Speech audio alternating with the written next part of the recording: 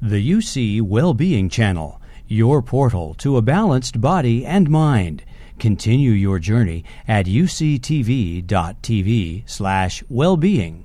Very happy to hear from David that, four of you, David and Bob Thurman and Isa and Eve Ekman, the four of you are going to be part of a very important, discussion in San Francisco entitled Learning from Dying.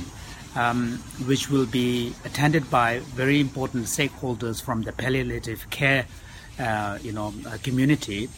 And I know that, Bob Thurman, you are on the road promoting your latest book, Man of Peace, which is really on the importance of His Holiness and His message of peace.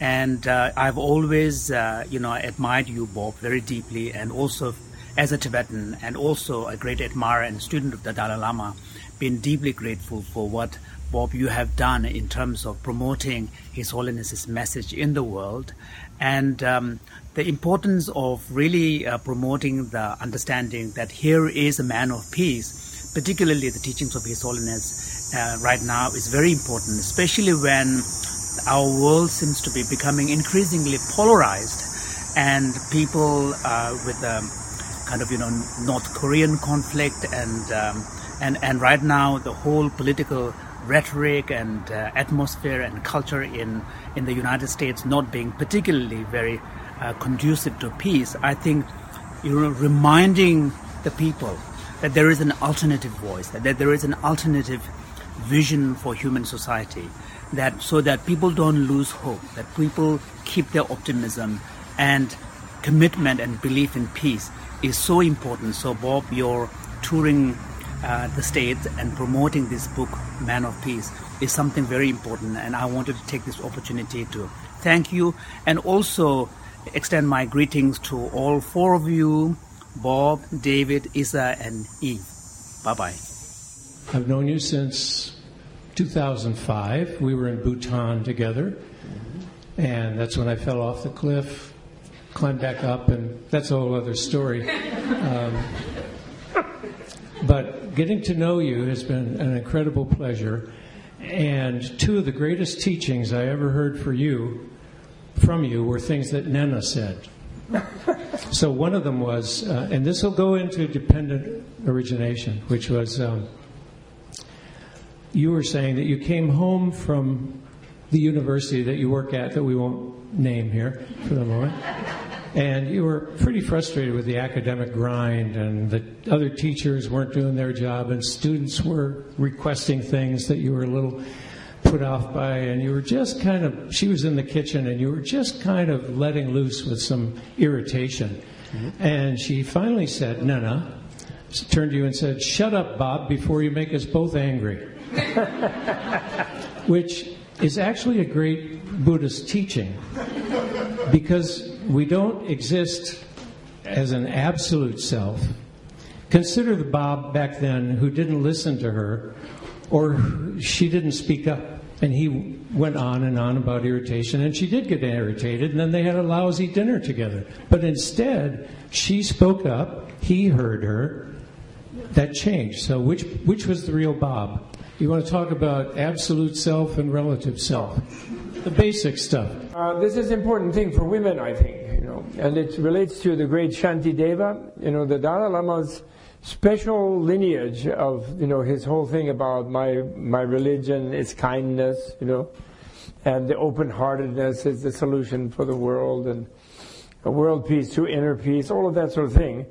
It comes through from the Bodhisattva Manjushri, which is who's kind of like the angel of wisdom, and then through an Indian writer called Shantideva, especially, who changed his name to Shantideva, which means the God of peace, so that people would feel peaceful just hearing his name. Before that, he had a rather more rude name that he was given as a student, which, because he seemed to be a dropout student, people thought he was really ignorant, didn't know anything when he was in school, Shantideva. And they gave him a rather rude name of Busuku. It was called Busuku. He who eats, sleeps, and defecates. That was what they called it. Because they thought that was all he did. Anyway, this great teaching is the anger is a really bad thing for us and for the world, And the root of anger is frustration.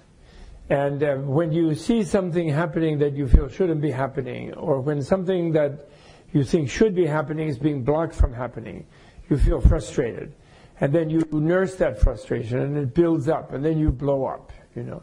Then because you feel that you can't do anything in your calm mode, the anger comes to you in your own voice and says, this is unacceptable, and I can't think, that's not terrible, and you can't resist it because it's your own voice in your own mind, and then you blow up your temper. And you know, women in our country are socialized to sort of be polite and don't speak up, and men blab away, and they often go down like one paragraph after another of stupid things, stupid statements, and then the women like feel more and more frustrated as this idiotic blabbering goes on, and then they blow up. So my wife is a master, I think, you know, of what I call creative and humorous rudeness, and interrupts right away when she's still in a good mood. And then when you get interrupted like that, like, well, why don't you shut up before we're both pissed off? Then you kind of, it's all right because there's no heat in it. And then you, of course, you feel, if you're a man, you feel, well, how come I'm not being listened to, and I'm interrupted, you know, because we're socialized to think that we're dominant, you know, not realizing that we're actually the lesser half, you know, and often out to lunch, you know. And so that's the example you take. So in honor of that, that's good, but I don't even know what is the question. I'm happy to honor my better half. We just celebrated our 50th anniversary this summer, and we were voted by all our mutual friends when we got together as the least likely to succeed, the ex-monk and the ex-model. And each one thought, like, the monk friends thought, what is he doing with the model? And the model friends thought, that guy has no style. Like, he has a shaved head and whatever. Anyway, so we made it through 50 years, and I do miss her. She's in Woodstock in the Catskills, where we are. And, but she's taking care of things there. So, but the question, I think, about absolute self, was that your question? And relative self? I think you answered the fourth part of it very well. The third and the second, the first parts. Let's go on to Eve. Let's have a new question. That was good. Well, I could do something about absolute self. You all know, don't you, that there are 5,000 YouTube videos of Bob expounding on any of the tidbits that you get here. Tonight will be tidbit night. Okay. So, as a better half, I can ask you a different question. Sure. So, I first actually just wanted to know how many healthcare providers are in the room? Yes. Oh, wow. So, really just thank you. Thank you, thank you, thank you. I feel like a lot of the work both of us care about so much is in service of others. Of course. And all of you are dedicating your life for that same purpose. And it's just, I love being at UCSF for this reason. That's really nice. And one of the things I was wondering in looking over the very heavy and enjoyable book that you've just produced was, what are the lessons that us lay people can learn about compassion? And specifically, when one dedicates their everyday life to the service of others, we can succumb to despair. Mm-hmm. Not only because of suffering, but also because the healthcare system itself is so defunct. Mm-hmm. And so we think about His Holiness, the Dalai Lama, and he has weathered through not only the explicit suffering of so many people he loves, but thus profoundly defunct systems, governances. Yeah. And so I wonder, from your point of view, for all these natural bodhisattvas in the room, how do they hold on to their compassion? How do they transform what could be despair or frustration as one person? Because changing this healthcare system is going to take lifetimes. So what can one person... I don't think it has to. I don't think it has to. I think that, they manage in Canada and France and Sweden and all kinds of places. Yeah. When they get the God of America, of American theocracy, which is, I call it mammonocracy. And the Dalai Lama asked me when I was saying that, I wanted him not to resign, as the head of the Tibetan state, in exile at the moment, but eventually back in Tibet when the Chinese leadership comes to their senses, which I'm sure they will soon. And I asked, I said, you shouldn't really quit, being a head of state, but you don't have to work. You can just do your studies and whatever. You're just a symbol, like the King of Norway or something, or the Queen of England. He says, I don't want to be a prisoner like Lady Di, he said. So I said, well, you don't have to be, but they need you, the Tibetans, because, they need a spiritual thing. And don't think that America is a really democracy. America is a theocracy. What do you mean? He says, how is it democracy? I said, no, it's a mammonocracy, I said. We worship money there, and money controls everything at the moment and ruins everything, the absolute deification of money. And that's what ruins the healthcare system, of course. Yeah.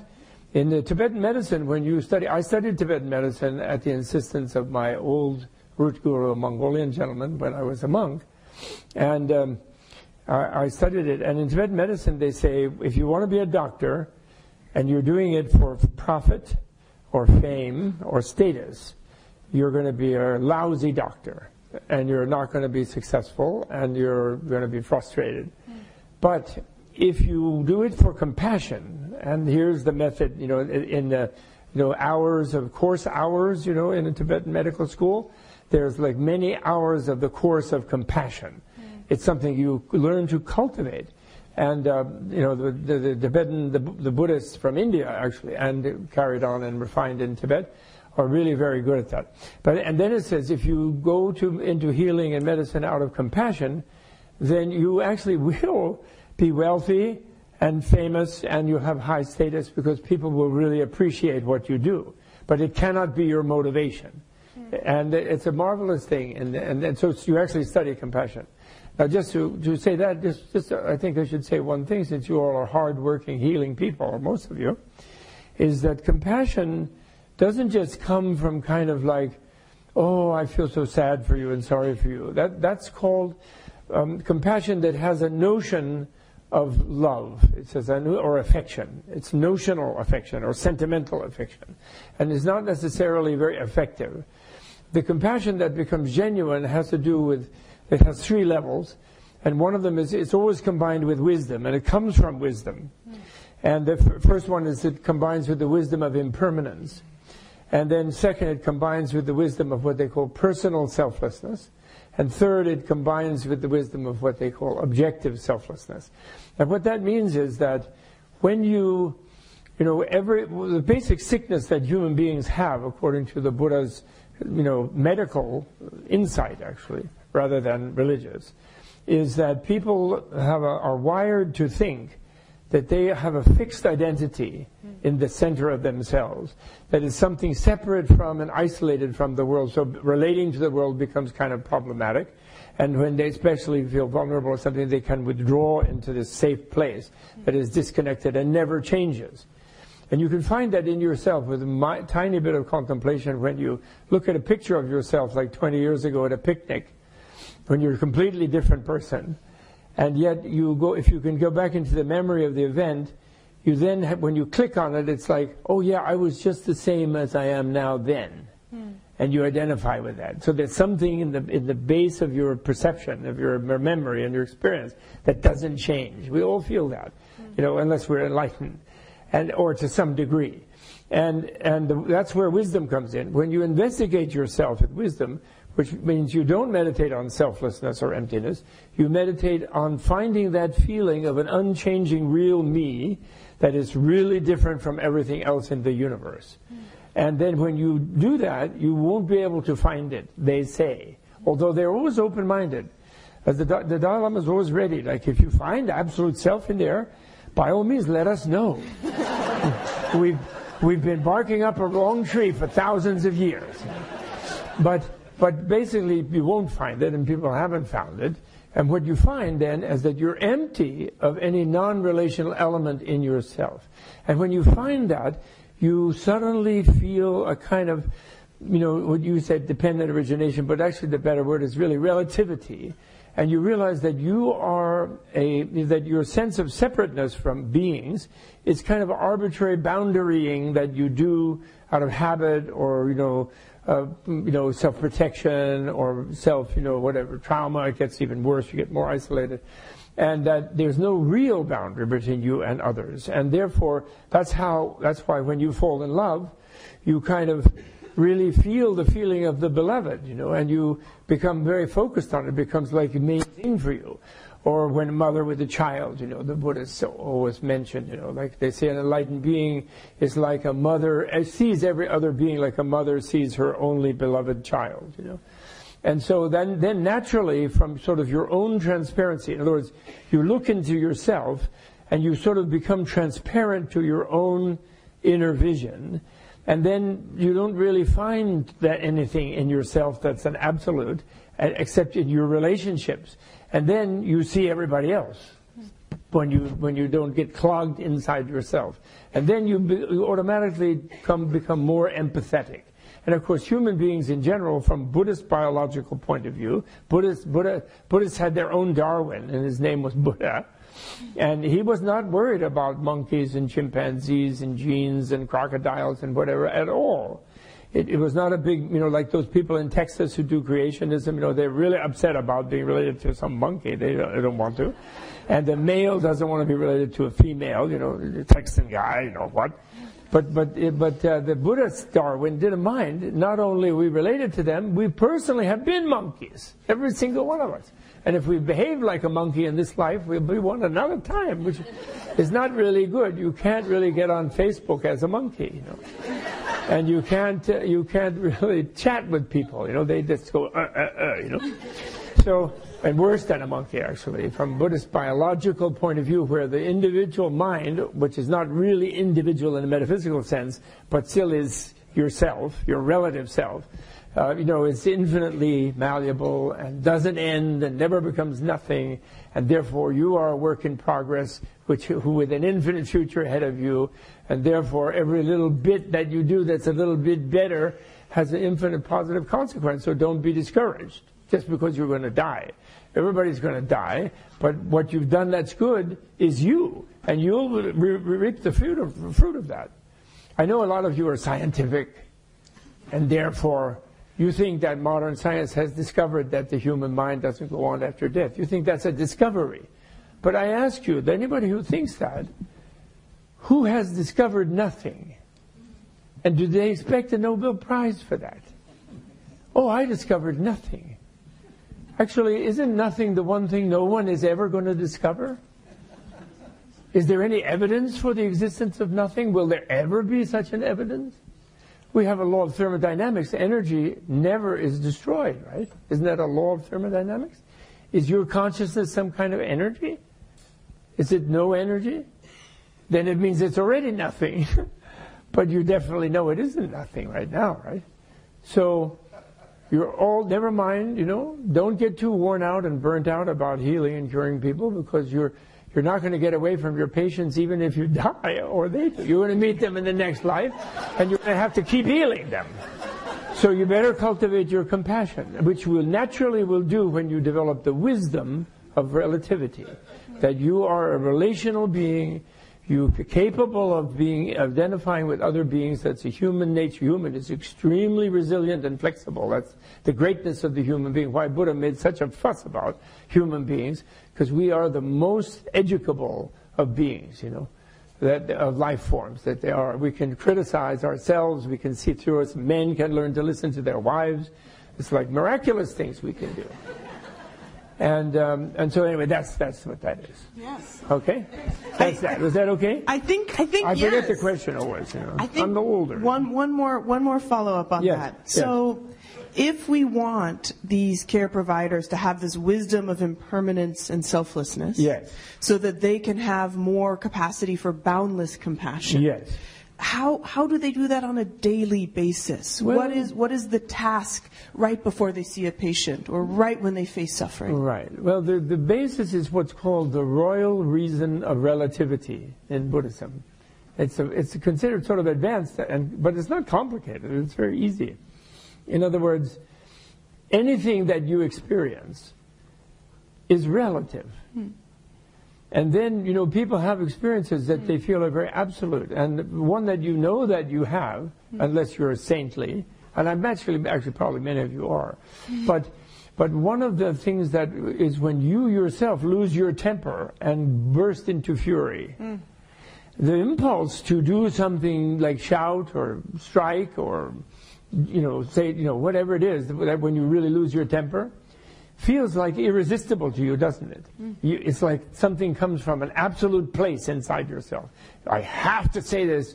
I have to say that guy's such a turkey, or whatever it is. And you break things that are valuable to you, and you say things you don't mean to people that you love, and so on. And then you're very sorry about it later. But it takes you over and makes you the tool of something that seems to be absolute to you. But this is where the royal reason of relativity comes in. It's a logical thing. Buddhists are not just staring at the wall, I'm meditating, and that's going to cure everything. That wouldn't cure a single thing. It just would temporarily give you a little peace. You'd stare at the wall for a while. But then you get mad later when somebody comes and disturbs you or steps on your toe. You're sitting around. What do you mean? I'm staring at the wall. Don't bother me. And the point is, because you experience something as if it were absolute, it's relative. You know that logically. And absolute means non-relative. Therefore, no relative person can experience an absolute. Right? But that's logical. It's simple. Right? It's like no one can be nothing. None of you are going to ever be nothing. I love to say this. We're supposed to be talking a little bit about death, right? Tonight. So, you know what? No one gets out of here a dead. That's my slogan. Usually it's no one gets out of here alive, right?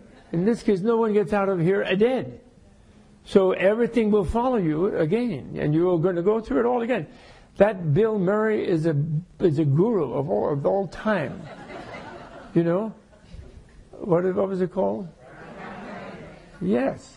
He kept having to do it over and over and over until he decided to be a bodhisattva. And he helped the old lady. He didn't hit the person with the ladder. He did everything right. He became a compassionate person.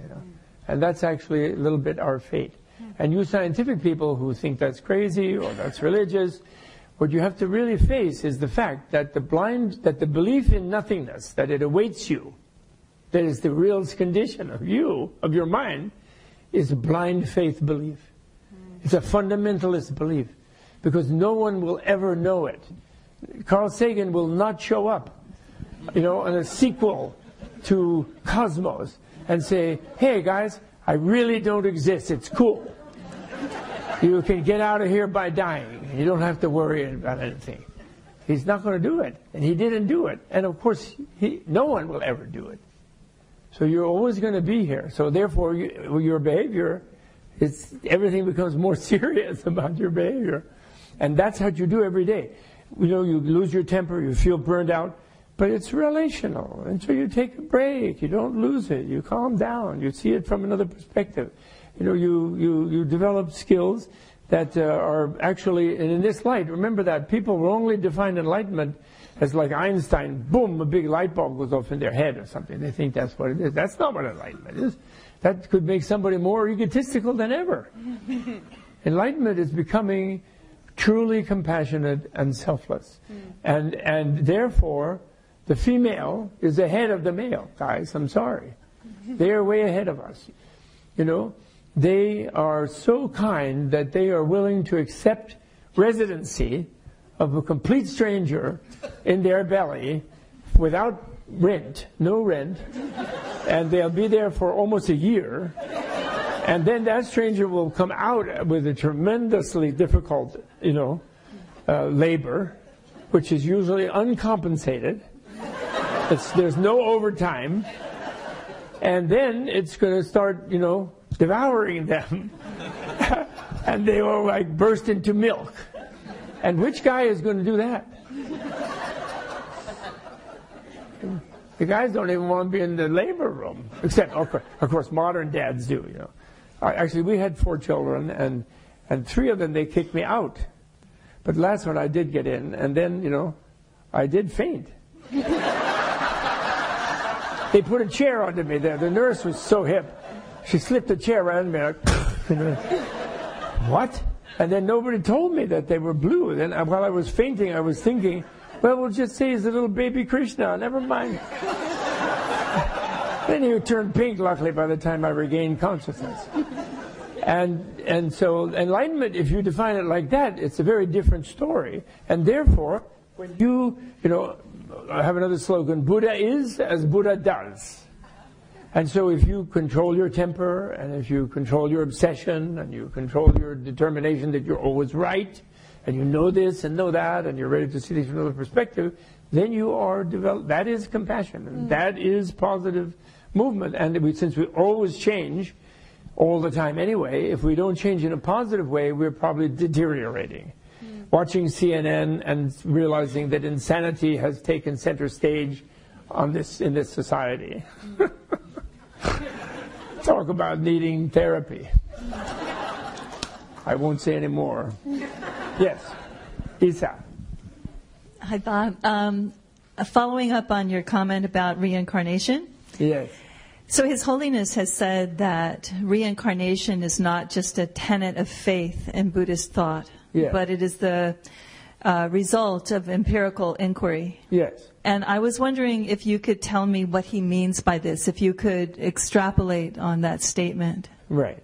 Well, you know, the root reason, the root thing is that thing about nothing is nothing, you know, eureka, you know.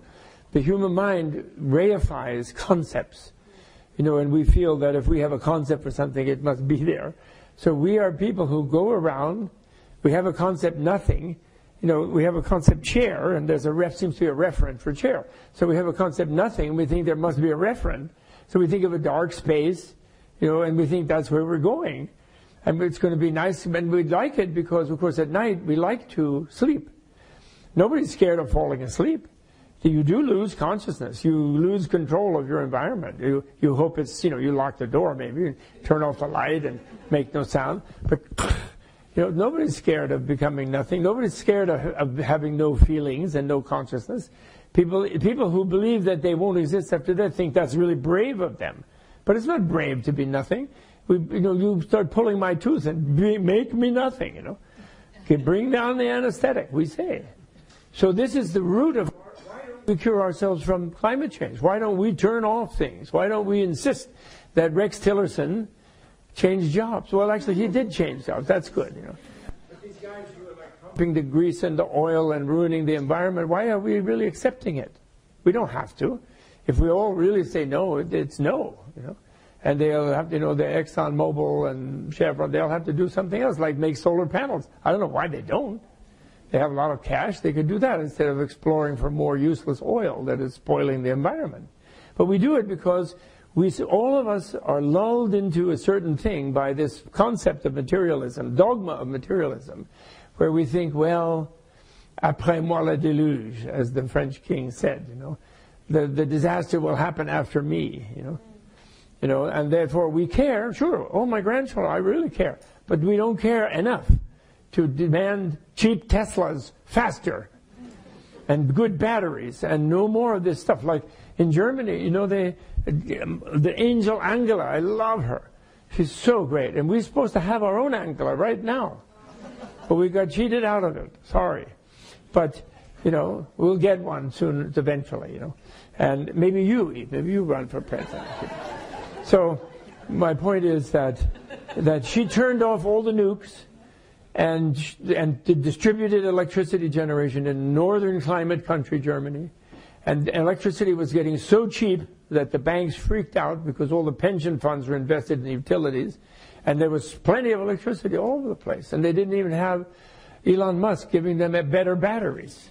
Not yet. They will. And so it's easy to make the switch. We shouldn't say, oh, we can't fix the health system. Oh, no. That's where we're brainwashed. Why does only half of America vote? We're brainwashed that your vote doesn't matter.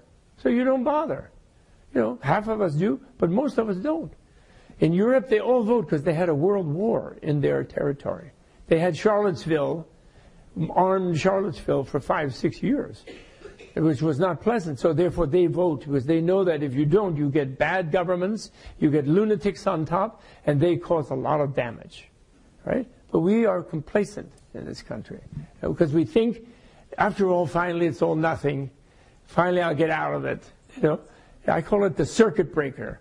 When you're making a huge effort to be different, to be better, to restrain your negativities, at some point there's an inner stress of your self-restraint versus your impulse and your habit, and something goes like click, like a circuit breaker.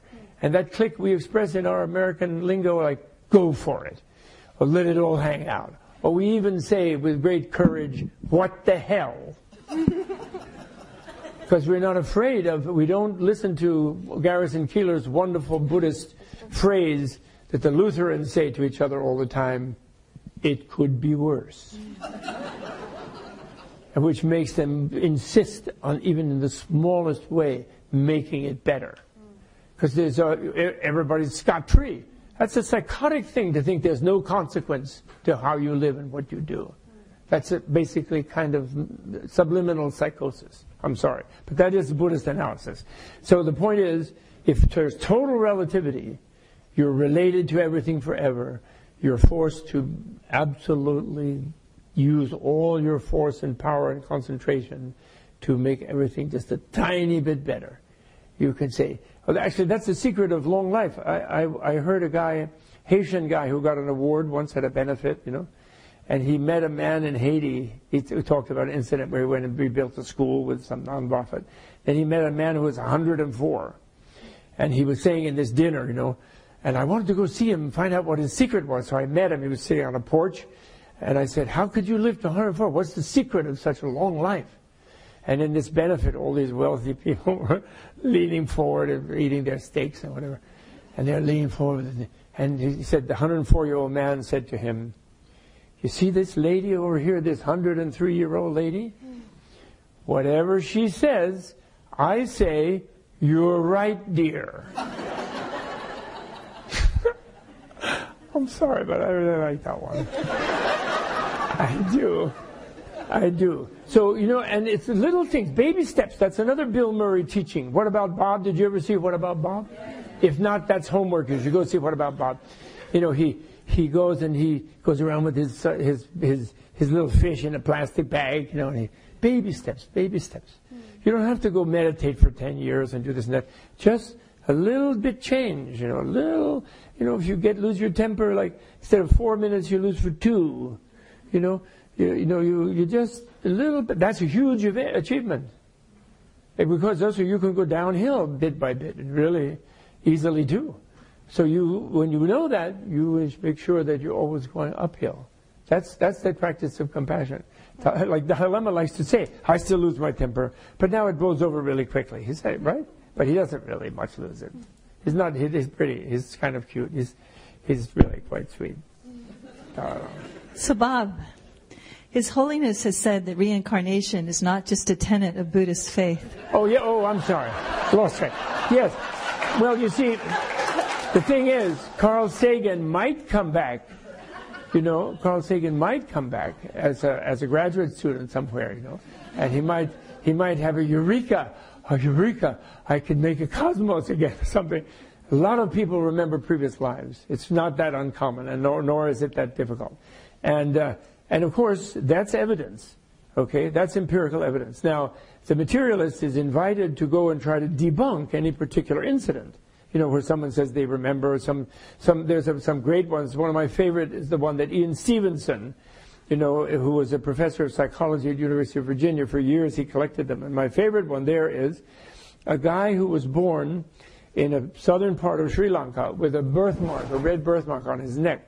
And when he reached an age of speaking, like, you know, 3, 4, 5, he kept saying to his parents, I'm not so-and-so, your son. I'm your previous son who did an evil thing, and I want to do something about it. And they started to shut him up. They had moved to a different province in Sri Lanka because they had a son whose engagement was broken off with a lady, the family for some reason, and then he got really upset and he murdered his, you know, ex-fiancée. And there was a big case and it was a scandal and so forth. And these people were doctors and they moved far away and changed the name and everything. And this kid, remember, he was the rebirth of that son. And he wanted to do something. And eventually when he got big enough, he went back and he indentured himself to the other family to try to make up for the horrible damage he had done to them. And so, in other words, the family got nothing out of him having that memory. He really didn't get anything out of it. He didn't get on TV. He didn't get on, Larry King or something. He just went and tried to make up for that terrible thing he had done in the previous life. So there's many documented cases like that, where there's no motive to make, write a bestseller or something, and yet they remember. So those can be case by case reviewed. And there is a great book that I like for you, materialists, by a lady whose name I can't remember, but you can easily find it on Google, or at Amazon. It's called Spooks.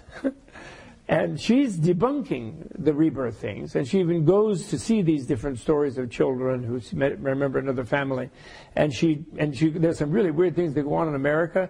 There's a guy who kills dogs in a weight chamber, and then sees that they get lighter and it's funded by some government thing. Talk about the award, the useless award. And there are things like this. She finds such things, that lady, and debunks them all. And then she tries to debunk the others, but then she gets kind of convinced in some of them. Some child, who knows everybody and the way people talk. It goes to India and does this. It's very good, humorous, excellent book. And then she says, well, okay, maybe I could begin to buy into this. She says, even though her main purpose is not to.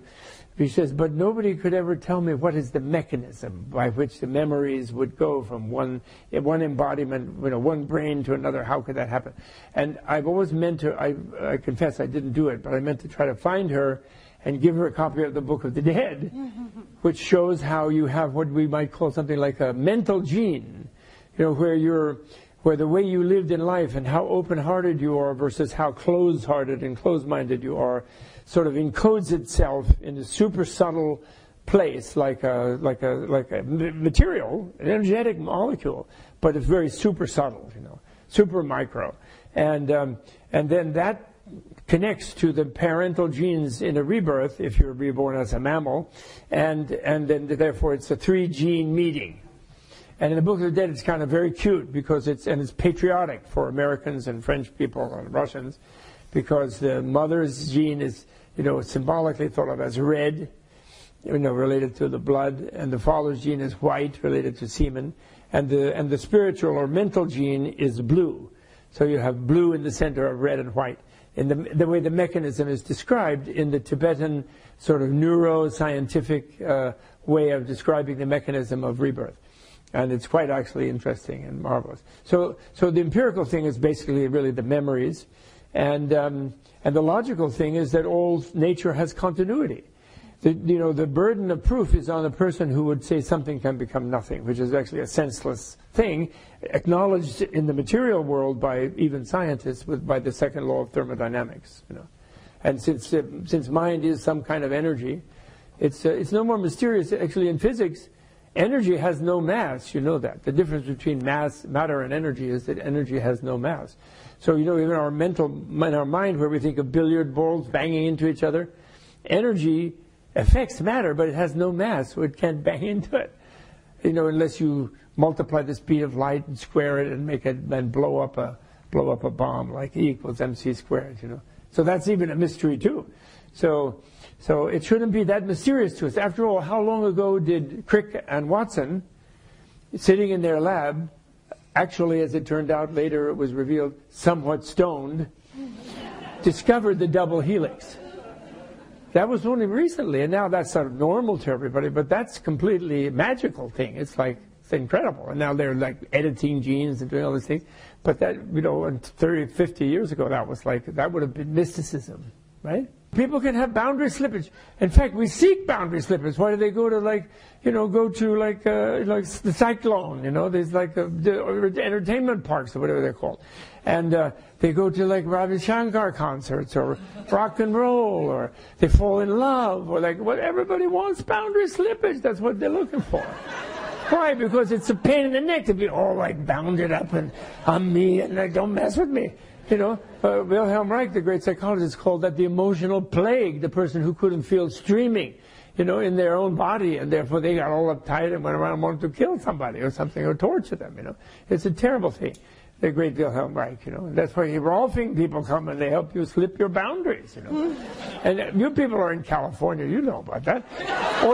All you have to do is go from New York to San Francisco and your boundaries slip, I'll tell you. And unfortunately, you have to go back. You have to go back. You don't need acid or drugs, etc. You just need to go to California.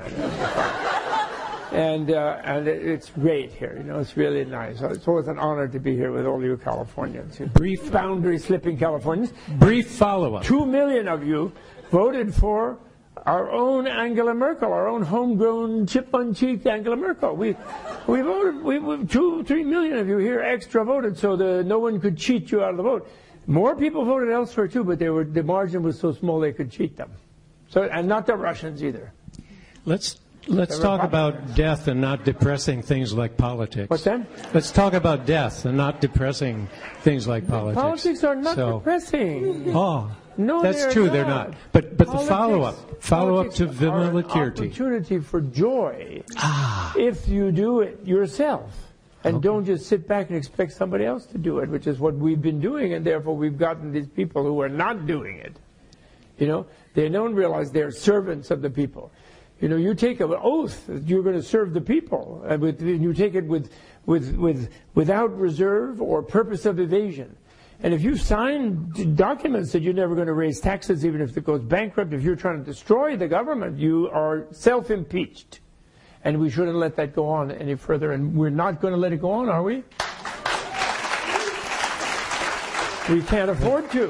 We can't afford to. The Dalai Lama, the Tibetans, the Chinese, the South Koreans, even the North Koreans, they're expecting us to maintain our democracy and be sensible and be nice. The North Korean guy, look at his hairdo. He wants to come over here with Dennis Rodman and join the village people and have a good time. It's no fun blowing up bombs and that's a secondary kind of boundary slippage, It's not a good one, So the follow-up. Sorry. You have a colleague at Columbia named Brian Greene. Yes. You must know him. He's an astrophysicist and a mathematician. And he writes about quantum guy. Little interesting stuff like string theory, too. Yeah. And the multiverse.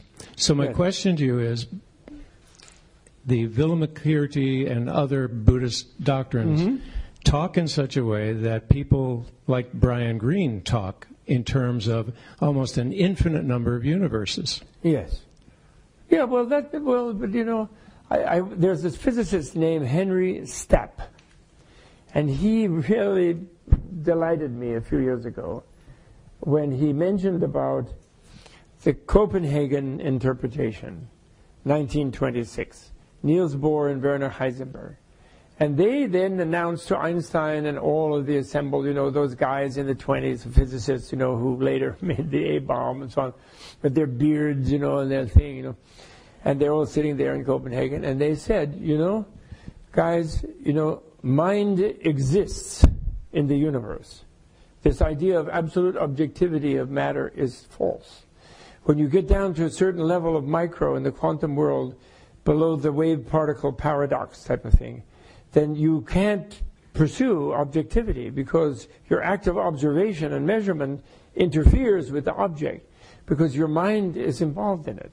So there is no absolute objectivity, and you can't get there. No theory will capture reality at the super micro level, where it's pure. It's on the boundary of pure speed of light. The event horizon of speed of light, where mass becomes infinite. Right? That where a particle, you can't tell if it's a particle or a wave or whatever it is, or a rock and roll song.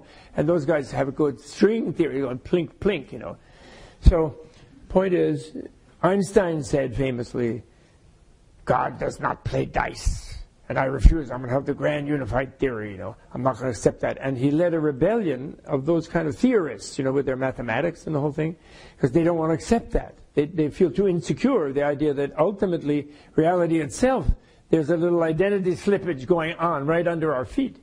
Even though the A-bomb taught that to the subliminal consciousness of the whole planet, without question. That that is to say, the solid business in your own finger and the tip of your nose, the atoms there, it caught in a chain reaction have release an energy that will pulverize you instantaneously. We all subliminally know that, even though we're like, not me, I'm solid, I own, I have a Cadillac, whatever. But that there was that insecurity came in people, and they don't want to do that. But actually, if they do that, then they surf their life. They can feel a little more relaxed and better. They don't have to control everything. The reason I mention that is that there's multiverses and things like that. These are things that the working physicists who are working on the surface of probabilities, the quantum people, and inventing things and actually doing useful things, they're the ones who conceded we can't grab it with a theory. You can be reality, but you can't control it with some concept or theory. But you can deal with probabilities, and you can manipulate the surface in creative and therapeutic ways and helpful ways and create wonderful things, right? So they pay no attention. Henry Sapp told me the working quantum people pay no attention to those theorists because you cannot experimentally prove or disprove their string theory, multiple, whatever. Of course, there could be multiple. Who knows? We're all made of light. We all dissolve into light ourselves. And we can't catch ourselves, But we can enjoy ourselves. It's like a surfer. You got Californians, come on. You're riding that wave. You can't grab the wave and control it and write a theorem and then I'm going to sit this way on the wave. You do that, you'll drown. You'll be crashed into the rocks. You have to flow with it, right? So we all have to do that with reality. That's what 1926 they discovered that, and that's what the Buddhists discovered. Impermanence. When you discover that, it's not that you become a Buddhist. They say you enter the stream. Okay? Sotapanna means stream enterer. That's the first stage of beginning to get liberated from the prison of rigid identity. Me versus you and me versus the universe, which is a miserable situation, right? If you are something absolutely different from the entire universe, who is going to win that confrontation? Do you think it's going to be you? And Buddhist thing is not religion. It's psychology. You're healers. It's healing. Everyone in this room thinks, and as if it was a normal and correct thing to think, that they're the center of this room. That's why everybody in this room is paranoid, because you know that nobody else agrees with you. They don't think you're the center, and not only that, they have the goal to think they're the center, and they are bugged with you that you don't agree with them. And so when you're perceiving the world like that, it's a problem. Well, how nice am I going to be? How selfish am I going to be? Or is it only intelligent to be really selfish? Or what? And you'll never win that struggle. Death will get you. Sickness will get you. Your beloved will get sick of you and divorce you. It will not, it won't work. Right? Whereas, if you're still a little different, but it's kind of, you're related. Everyone is your relative, And you're not really different. And therefore, when someone else has a success or fortune or is joyful, when your friend or your roommate or your spouse or your child come home one day and they say, I'm so happy, I don't even know I can't even express myself. I'm just really happy. And then you say, well, what happened to you? Did you drink someone? Are you on a manic cycle? Is there something wrong with you? You're not happy with them. And then finally, if you decide there's nothing bad that they did, they're just happy because, we have the sensitivity to be happy from within our being, then you feel, well, how come I'm not happy? You feel jealous. A little begrudging, let's call it, if you like them. Let's not say jealous, that sounds so bad. But you feel like that, don't you? And actually, what? In Protestant ethic industrial societies, happiness is more or less illegal. Wouldn't you say? Unless you pay for it. Exactly. So what was the question?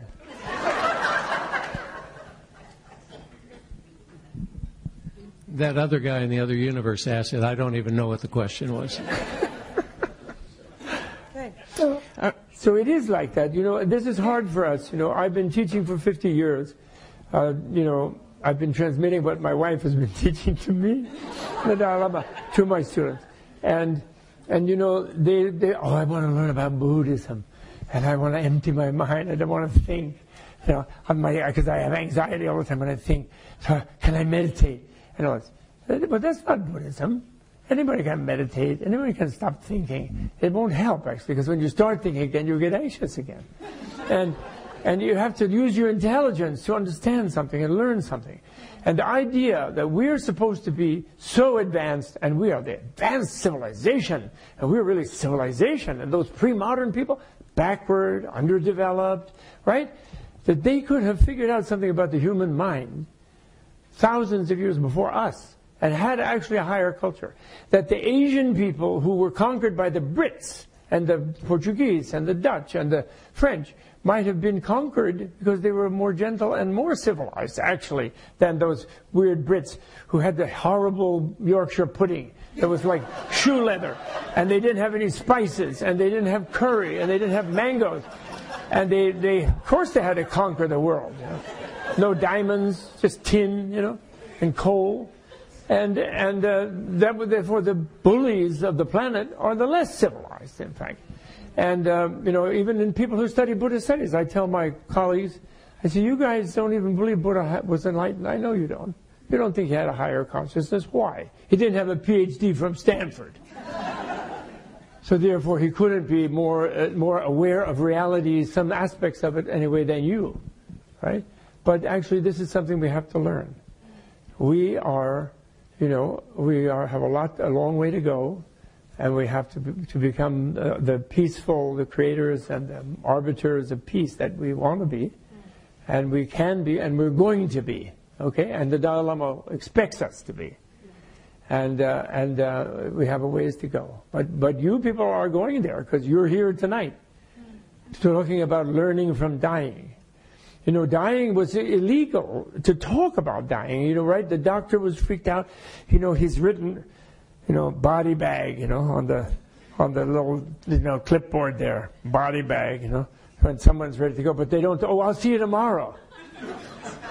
I'll be by tomorrow, we'll see you, and then there's this body bag, because you're not supposed to let them know. It's like, embarrassing, and the family, you don't tell the family, now they have hospice, we're beginning to get into it. And actually, dying and being aware of dying brings you to life. And why do they hide death from you in an industrial society? Well, as Elizabeth Kubler-Ross said, one of the pioneers of making people more aware of death in our civilization or our culture, she said, after being with 10,000 people when they died, she said, I never met a single one who deeply regretted not having spent another day at the office.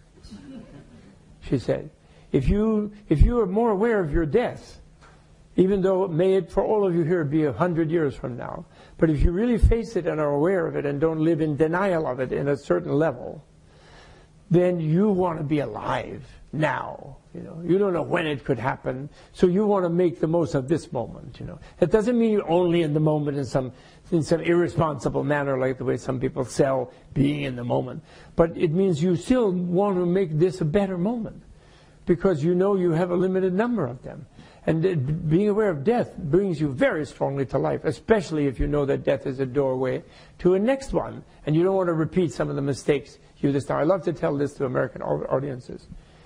You're going to fall in love with and marry your ex again and again and again and again.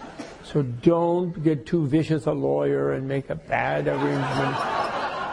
And you're going to fall in love again, and you make a better round that. They'll have a better lawyer next time if you don't be nice now. Take care of it. So Americans need to hear that. I like that myself. So learning from dying means learning to be more alive. And that when I was asked by someone to retranslate parts of the Book of the Dead, years ago in the 70s, in the 80s, and. I didn't think it had already been translated, why bother, but then I did. And then when I did, it was this amazing thing. The insight I got in the process of working on, thinking a lot about it, is there's no dead people. There are no dead people. People are instantly alive in another form. So there's no dead people lurking around. There are a few people who get stuck in what's called the between state, the bardo, or the between state, because they're so obsessed about something in their previous life. They try to get back in their body. They There's a whole thing about that, and they can be like ghostly and so forth like that. But basically, people are always going on, you know. And therefore, Tibet is very unique among Asian societies, and I think all societies, in that they don't really fuss about their ancestors. Much less, they don't have ancestor cults in Tibet. Why? Because Grandpa is not sitting up there waiting for a cookie and a cup of tea in a ritual. Grandpa might be your neighbor. You might be Grandpa or Grandma. You might be, or Grandpa. I might have been Grandma. In other words, everybody's recycling, so they're coming back. So you want to save that cup of tea for your friend, because they might be your relative. It's a wonderful, the karma biology theory, the karma Darwinian theory, where the individual continues, you know, individual not in a metaphysical but a social sense continues. It's wonderful, all the byproducts that it has. Luckily, Buddhism has no absolute theory. It's a relational theory, but you have better and worse ones, true and false, valid, invalid. It's a relational matter. No theory about something is absolute. It's contextual, all theory. You know. Buddhists were aware of that hermeneutical principle thousands of years ago. So learning from dying is really good. And thinking about it, Dalai Lama himself, he practices something which we can all practice, which is 6 times a day, which is he takes like a letter. In him it's the letter Hum in the Tibetan form, H-U-M. You can do it in English, and then what he does is he visualizes the letter unraveling. You know, the M, and then the U, and then the H from the bottom, and finally there's a little squiggle left, and then that disappears. So he, in other words, he practices rehearsing letting go. And this then makes him then, and of course he didn't die, but I'm saying that we all go through that. And actually we all go through it every night when we fall asleep. But usually we're so exhausted because we overwork and we want to achieve and accomplish something because we're industrialized in our mentality. And so we usually just pass out. But if you fall asleep slowly, you sort of gradually lose consciousness in a certain way, and different senses get quiet in a certain sequence, and you can learn to be more aware of that, actually, and that can be a good practice. And then you, with great relief, you do release your consciousness. And so these are all good, these are all good practices. Dalai Lama does it all the time. That's learning from dying. And then you wake up. This is a very important thing. Actually, I teach this at, we have a Tibet house, our place in the U.S., in New York, but it has U.S. I want to make one here in California before I die, actually, a second one. But we have one in New York. And then we have a little place in the country called Menla, and there we do retreats or weekend workshops or week-long workshops, things like that. I have a sleep meditation there that I teach everybody, and it's like kind of patented for Menla, but I'll share it. Menla means medicine Buddha, you know, but I'll share it with you guys. And that is, when you sleep, one thing that's not good about our sleeping is we have a notion, because we turn off the lights, we put earplugs if we're in a noisy place, or we go in a quiet room, soft pillow, and then we lose consciousness safely, and then we do that, right, every night. And but unfortunately, I think we assume that what our body is doing while we're unconscious, well, we might be dreaming, but anyway, what the body is doing when we're not paying attention to the physical body is it's lying quietly in a dark space. And we associate that subliminally with our materialist, consensual reality that's the ground of being. The ground of reality is this dark nothingness, because we only are thinking nothingness is there. It's something. It's a cosmic, you take the atom apart, there's a nothing in there, which is a mistaken idea. So the Buddhists have a view of what they call the clear light of emptiness.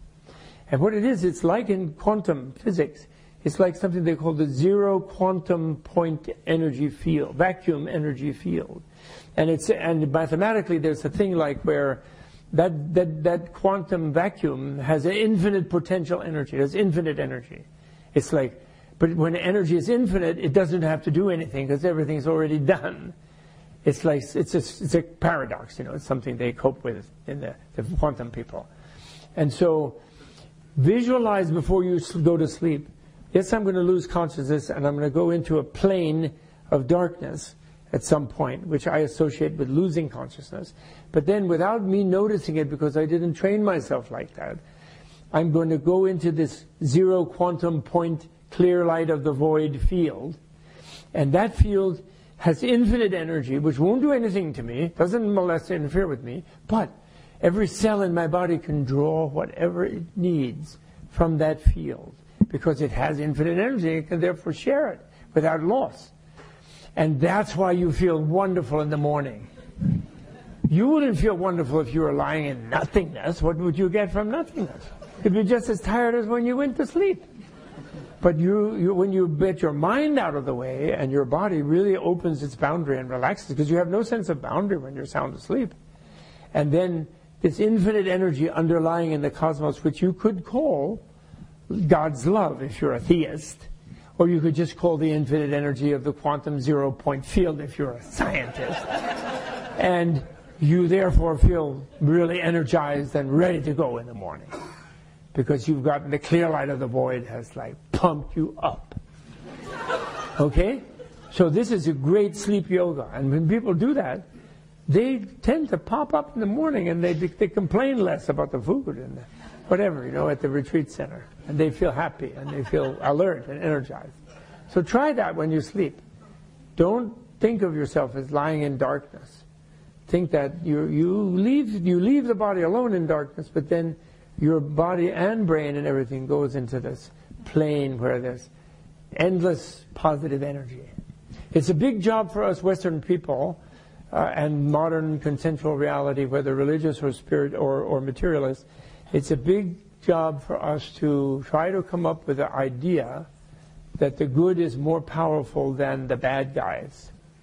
We're pretty indoctrinated to think that a little bit of goodness is kind of foolish. It's like a little flashlight against the sun, or against a raging fire. It's a little tiny little cup of water against a raging fire. We're really a bit depressed, actually, because we're taught to feel that. And that's why we're less active, and we should overcome that. Good is actually more powerful, finally. Or we wouldn't be hanging around. Gandhi was really beautiful about that. It's in the Gandhi movie, in case you'd like to see that beautiful movie again by Richard Attenborough. And one of his things goes wrong because some people in that strike that he called, and he's fasting, they got angry and they burned down a police station and killed some police, so he calls off the fasting, and it seems hopeless. An American woman who was his disciple came and said, Mr. Gandhi, don't you get really discouraged when everything you do goes wrong, it doesn't happen? And he says, no, I don't get discouraged. He said, yes, those people lost control and they did something violent to the poor police people. And so we stopped the thing. He said, but what I reflect on is that the weave and fabric of human society is like a weave of kindness. In that same time that they burned down that one police station, many people restrained their wish to burn something down. Many people helped another person, old lady across the street. They pumped some water for someone. They carried something here and there. Someone cooked for someone else. We wouldn't be doing this if different people didn't do things for each other all the time. And I just think of that vaster fabric against the surface of which these exceptional, nasty things take place. And of course, a war is the time when it seems like everything is that. But even in war, some people are cool. There's a wonderful Buddhist former life story of the Buddha that I really like, where he is, in that previous life, he's the king of the gods in their Olympus. And they have fights with the demons all the time, the Titans. They're always having wars with them. Because the demons are always trying to take over the heaven, Olympus, and they always fail, but they try. So there's this one time when the king of the gods is temporarily being beaten back by the demons, and he's going through a forest trail, very narrow forest trail, running away in his chariot. And he sees an eagle's nest with the flagpole that sticks up off the wagon. And he realizes that the pole on his wagon is going to knock down the eagle chicks and smash the nest. So he tells his charioteer to screech to a halt. And he says, they're not my enemy in the war. I can't destroy those chicks. Well, just because I'm fighting with the demons. Turn this chariot around. And he makes the guy turn around and says, but Your Majesty, you're going to go right back single-handedly against that army of the demons. He says, never mind, they're not part of the war. I'm not killing those eagle chicks. He says, and then he charges there, and of course, typical Buddhist happy ending story, that they think he's got all the other soldiers, divine soldiers at his back, and they run away. But because he didn't want to harm those little eagle chicks in the middle of a battle. And I think soldiers and people like that in battles, they do kind things in between all this and that, even in war. So anyway, that's all. We are going to be stopping, as we said we would, at 9 o'clock. Bob was on the radio for an hour this morning. He was at the Commonwealth Club for an hour speaking. He's still got energy to go for a few more hours, but he might save that energy to sell a few more books. And you would sign books if people came up? Sure. Okay. Oh, the Dilemma book? Yeah. Yes, I feel that's him. Yeah. And I'm just going to... I want to just say, that Dilemma book will cheer you up. Okay. Yeah, it will. Yeah. It will cheer you up because you see, he's Mr. Cute, Dalai Lama, so nice. But he always says, don't just go for somebody because they're cute. They could be idiots. But, you have to weigh what they do and say and see what they do. He says, but point is, you have to see him being kind and sweet and even cheerful and optimistic and not despaired against the terrible things that have happened to Tibet for the last 60 years, And actually kind of almost really like a genocide, but you could say ethnocide, is what I like to say, like ethnic genocide, cultural genocide, is what he says. But, because of the silly thing that they're afraid that if the Tibetans still are Tibetans, someday they'll want their country back. Because it's a different country than China, actually. They're a different altitude. But he doesn't know how practical they are. They're happy to be part of China, especially when China's getting rich and they can be nice. And also Chinese were Buddhists for thousands of years. And the Chinese used to sponsor Tibet in a wonderful way. The Manchu Empire, the Ming Empire, the Yuan Empire, they used to like Tibet. Before that, they actually had war because Tibetans were warriors before that, and they conquered China a couple of times in the Tang Dynasty and so on. But they like the Chinese, and every Tibetan likes Chinese cooking. And they love it, it's not a problem. And so they're too insecure, the communists, they think that, if we leave the Tibetans be Tibetan, they'll demand the country back and so forth. And people will realize we grabbed it after the New World Order of the UN, and you're not supposed to invade another country. Look at the Kuwait story, But that's all right. Dalai Lama doesn't mind. He wants to be part of China. He's told them 100 times. And I think the ones who know better know that he does. But they pretend they don't believe him and he's trying to be a separatist because they don't want to have it all come out in the open and really everyone know the true story of what happened. So if you read the book and you see the real terrible suffering the Tibetans have gone through, it's like the standing rock. Of 60-year-long standing rock resistance it's not really even Chinese in particular. It's industrialization and colonialism. Marxism is Western, China is like mobilized into, let's make more money, like the Western. Before that, they liked to double dig and cook and play Go, and they were good with chopsticks, and they were cool. They were kind of cute before that. And then they got all Westernized, and now we have to conquer the world. But which is kind of silly because they can't. No one can conquer the world. Everybody's got an A-bomb in their hip pocket. And so everyone has to get along, that means, So you'll really cheer up. So please learn it, take it, show it to your children. We made it as a comic book. But grown-ups like it too. It's much easier than reading a long book of boring print. Nowadays, you don't want to read a long print book because you immediately want to get back on Facebook or Instagram, whatever. So this, with the pictures, it carries you through and you get a sense of the whole life and you see what a great hero he was. And he doesn't show himself as a hero in his autobiographies because he's a humble, simple Buddhist monk. But he actually is a hero. He is responding, he is doing what Jesus said and Buddha said, which is love your enemy. Hatred will never put an end to hatred. Violence will never put an end to violence. He wants to talk to the rulers of China, and Xi Jinping, he will talk to Xi Jinping. Xi Jinping likes him, actually, and we'll see what happens when Xi Jinping has the power to change that stupid policy that he inherited. Okay? So that's it. That's a little commercial for the book. I'm sorry. But I really, and it also, Tibet House published the book. We're the publisher, so you're helping the His Holiness's Cultural Preservation Center in the U.S. by buying the book. So buy the book. Yes. Okay? I will plug for the book. I read the entire thing this morning. You did? I had no idea you are Eve Ekman. It was going to capture my interest so much. And I think it really relates to one last thing I wanted to hear you speak on, which is this incredible compassion of His Holiness, right? It's not just the warm, fuzzy, like laughable. Yeah. It is fierce. Yeah, Can it be. It is strong.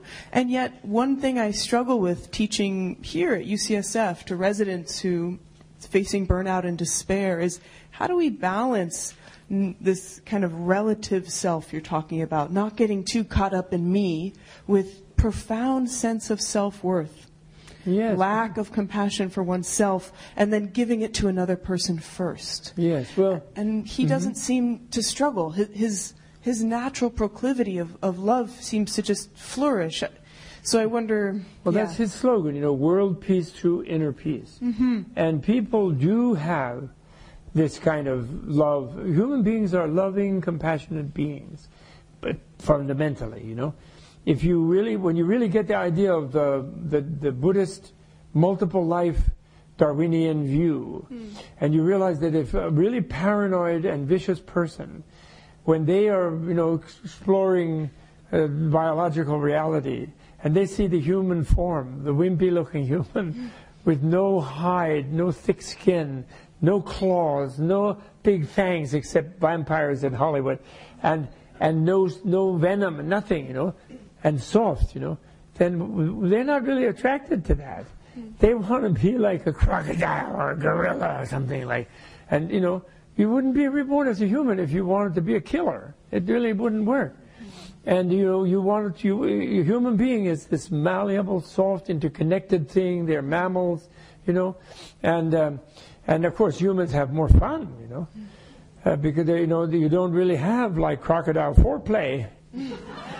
I'm sorry, or elephant. If you've ever seen an elephant mating movie they made in Thailand, it's really horrendous. That poor Mrs. Elephant, she like runs away knocking over trees, and because it's so big, that big elephant. And my wife hates this when I do this, and he has a terrible time because he has a big erection which he steps on as he's chasing her, and it's like a log in itself. He mixes it up with a tree trunk. It's terrible. It's just no fun. No fun at all. So therefore, people who want to have fun are attracted to human form. Soft skin, and you can caress and give a hug and a kiss. It's really sweet, the human life. And tigers are not. Lion doesn't really get it on much, like now and then, and then they sleep the rest of the year. They're so bored. So you have tremendous resources. All of you who work as therapists and as healers or doctors, you did that. You were attracted to that field because you had a wish to do something for other people. You did. You might end up, then you get lured into being a super specialist and working for Hoffman La Roche or Pfizer or something and make a lot of money. And you might get lured into that in order to pay off your Tesla or whatever. But send your kid to Harvard where it should be free if they can make the grade. This ridiculous student in impoverishment and debt-laden. No way. When we get our own Angela Merkel, she's going, in her inauguration day, she's going to cancel all student debt. 100%. You should not start off with a huge ball and chain of some terrible bank interest being paid for. You're learning how to help other beings better and more effectively by becoming educated and becoming more selfless, which is what all learning really aims at. Critical thinking we talk about in liberal education. It means being critical about everybody's self-importance and being full of themselves and being more aware of reading great heroes in literature. War and peace means less war and so on. And that's all about that education. And that's our human thing, is to be lifelong education is the thing. I love to tell students on Parents' Day when the parents come, don't rush out to get out and be a wage slave in life. You're in your best time now when you're doing what humans are really best able to do, which is learn. Eureka, So therefore, stay in school as long as your parents will pay. And the parents go, oops. I'm sorry, I get fun out of that. So you don't have to burn out. You realize that, you don't take it. The burnout actually comes from this fixated sense of identity and you're fixated on the disease of the person or the discomfort of the person that you're on, and you sort of don't let yourself see that there's an underlying glow and a health in there, and their leg might be falling off, but their arms aren't, so you don't see it from a different, broader perspective, and that's why you see compassion without impermanence, that the suffering person can be changed, their situation can change, and even death is not that bad. Death is a kind of a gas, actually. And these people, if you read another great literature to read is the near-death experience literature, because people who do that, then they get down out there, they meet Jesus or Buddha or Mary or Tara or whatever they're expecting to meet, some benevolent energy they meet, and then sometimes they're like going out into the light, and it's really cool, like a Steven Spielberg movie, and they're feeling like they got rid of that ache and that pain and the crappy body that wasn't working, and then the angel says, "Nope, not your time. Get back there. You got more to do. Go back in there and get patched up from that auto accident and have a new hip and whatever it is." And they say, "Oh no, they don't want to go back. They don't want to." I mean, the part of letting go, if you haven't lived the life of letting go and you haven't cultivated the ability to let go more, then the letting go part can be very agonizing for people because they know they're going somewhere where they won't have control. They're having to go with the flow. Finally, that's the ultimate go with the flow. It's dying, but once you let go, then it's a fantastic death. It's ecstatic. It is for beings, unless someone's really freaked out and paranoid. And they feel really guilty about things. That's why people like to go and forgive everybody and be forgiven and, divest themselves of this and that and not go with a grudge into death. They don't want to. And even if they're materialists and they think they're going to be nothing, I saw this with my grandfather, they want to hedge their bets. Oh yeah, Carl Sagan, yes, I'm going to be nothing. I'm not scared of that. I'm going to be brave and face it. But Rabbi, please come and give me a little blessing and minister and whatever. Dalai Lama come and might be a little something out there. And please, let's see if I can be reborn in a good neighborhood with a good mom. So then you won't burn out because you'll see that, there's baby steps, You can do something for this misery here. But when you think that's the only thing, the misery, then you get burned out, And I can't do anything. And you do what you can, and then you relax. You take it easy. What did you say? Relax and take it easy? Did you say relax and take it easy? Sure. What an idea. Why don't we all do that about right now and finish up? And I need to just thank a couple of people. If it's okay to finish up, are people okay with finishing up? Okay. First, yeah. Well, but here's the thing. Senator Al. They might have some question. Senator Al Franken. Oh yes. Was here. Oh yes. Not here, but he was in San Francisco, and afterwards he said he would sign copies of his book, and he said, "I won't make it personal.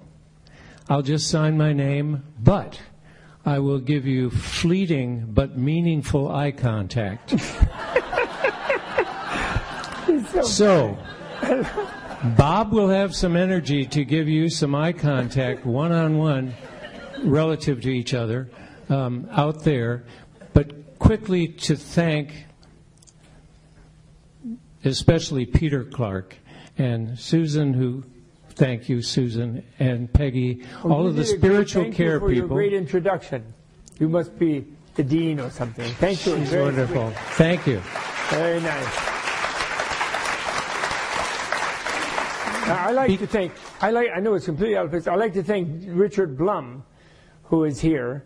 Oh, Regent. Where is he? Oh, there. A regent of our university. Oh, I mixed you up.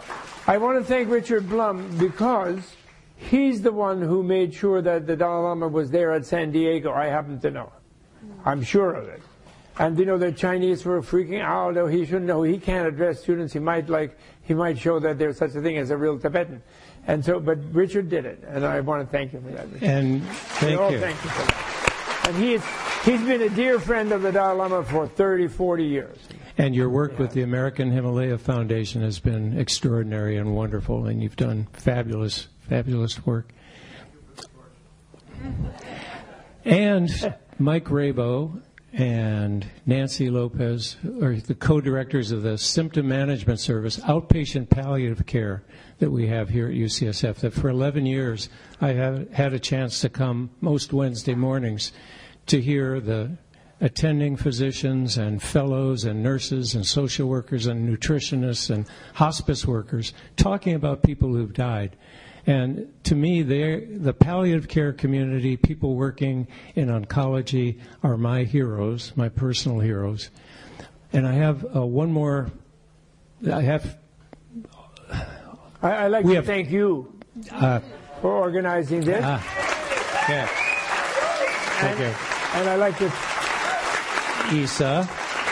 And I'd like to thank Isa for helping so much on this. And I'd like to thank Eve, Ekman. What do you got there? Oh, you got the beautiful Egyptian. And I want to thank Eve, need to mention our co-sponsors, which were we have the San Francisco Zen Center, who've supported me in doing these things. We have Zen. Hold your applause till the end, like the anyway. Zen Hospice Project. Yeah. Okay. Oh, great. Yeah.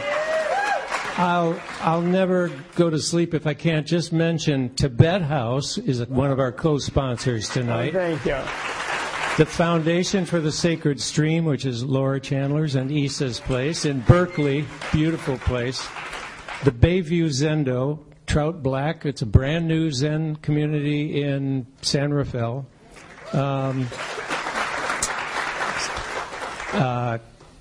Kunde Tibetan Wellness Center, Daly City or South San Francisco is, thank you. And I also wanted to, I've got a big announcement in just a second, if I can read my handwriting. I also wanted to thank Jim Prost Associates, who put that PowerPoint together earlier this evening. The Ketamine Research Associates, Ketamine Research Foundation, which has just started and is running in San Rafael and in the forefront of the psychedelic work that we touched on earlier. And finally, if I look about, I think you're about 350 of you. And then I think, how many of you interacted in a caring, loving, healing way today with so many other people? And that's impressive. Pretty powerful, good feeling. I want to finish it up with telling you that by coming here tonight, you've contributed money that's going to the International Rescue Committee. And there are terrible things going on in Burma with the Rohingya people. And there are terrible things going around the world. And the International Rescue Committee has been the one to really reach out and help the most difficult circumstances that people can find themselves in. And due to the George Sarlo Foundation, he's matched all of the net profit that we had here. So we'll be sending somewhere about $8,000 from tonight, from your contribution, to help out people. So let's thank all of us. That's great. How, in Tibetan, how do you say, thank you very much, have a wonderful evening, but come and see me and buy a book? And